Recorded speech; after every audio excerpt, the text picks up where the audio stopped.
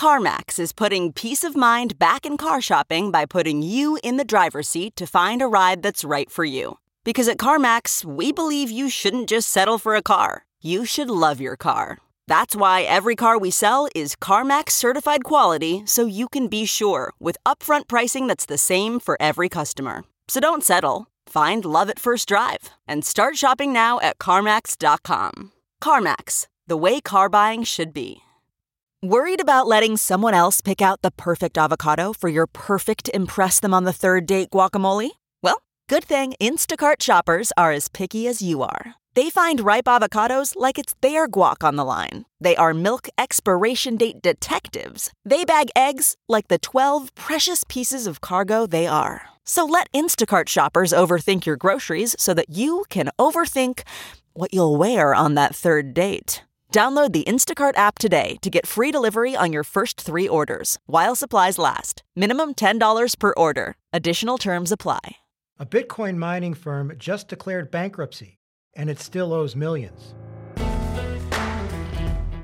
Good evening. I'm Mark Hochstein, and this is Late Confirmation from CoinDesk, bringing you the top stories from Wednesday, November 21st.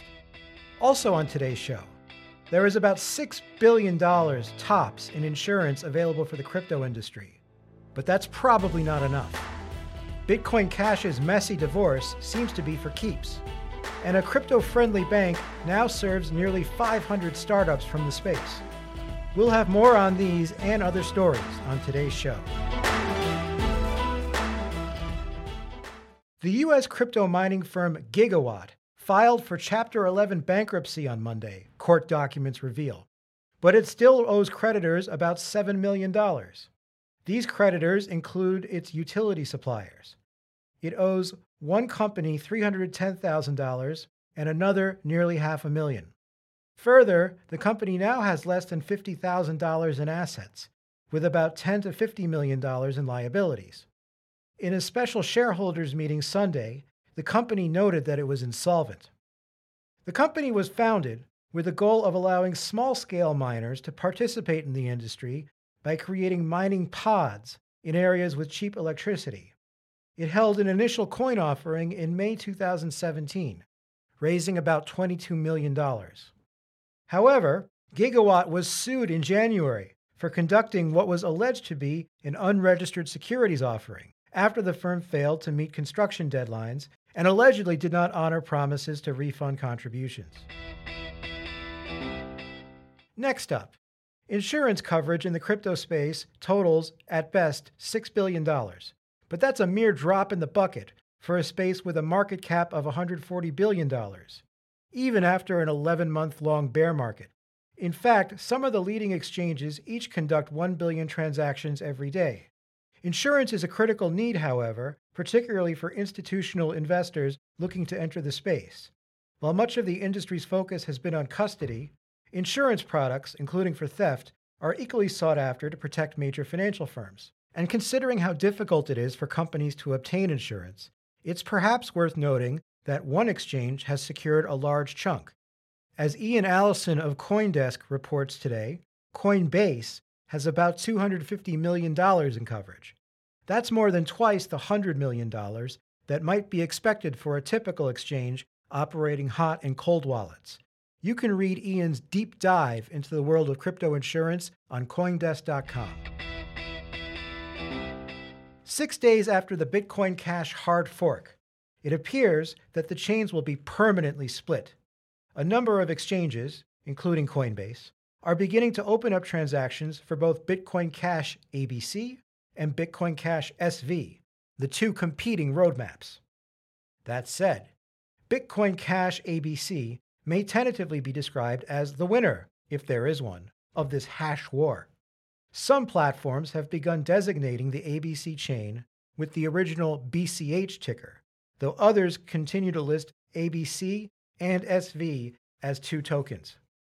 Bitcoin Cash ABC has also maintained a lead in block count and proof of work, according to data sites such as CoinDance, although SV proponents, like Craig Wright, sure aren't ready to throw in the towel. Wright told CoinDesk that he was in for the long haul, hoping that ABC's miners and supporters will eventually expend themselves.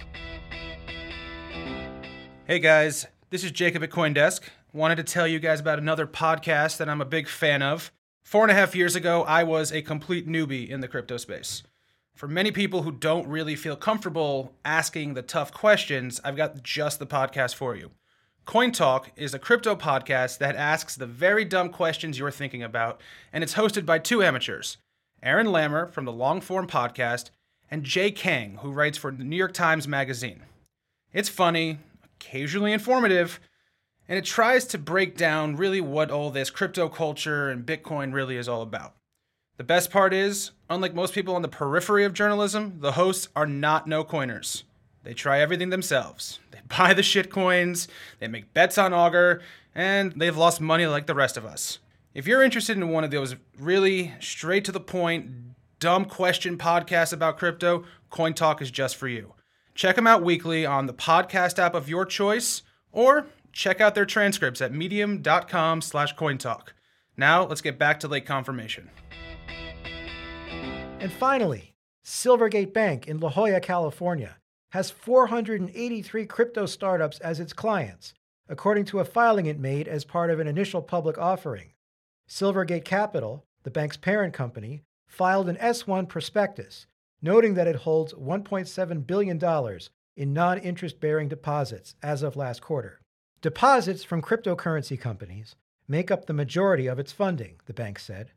The bank's primary customers today are crypto exchanges, which have $783 million in deposits at Silvergate, hedge funds and VC firms focused on crypto-related assets, which provide another $573 million in deposits, and other companies such as miners and developers, which provide $227 million in deposits.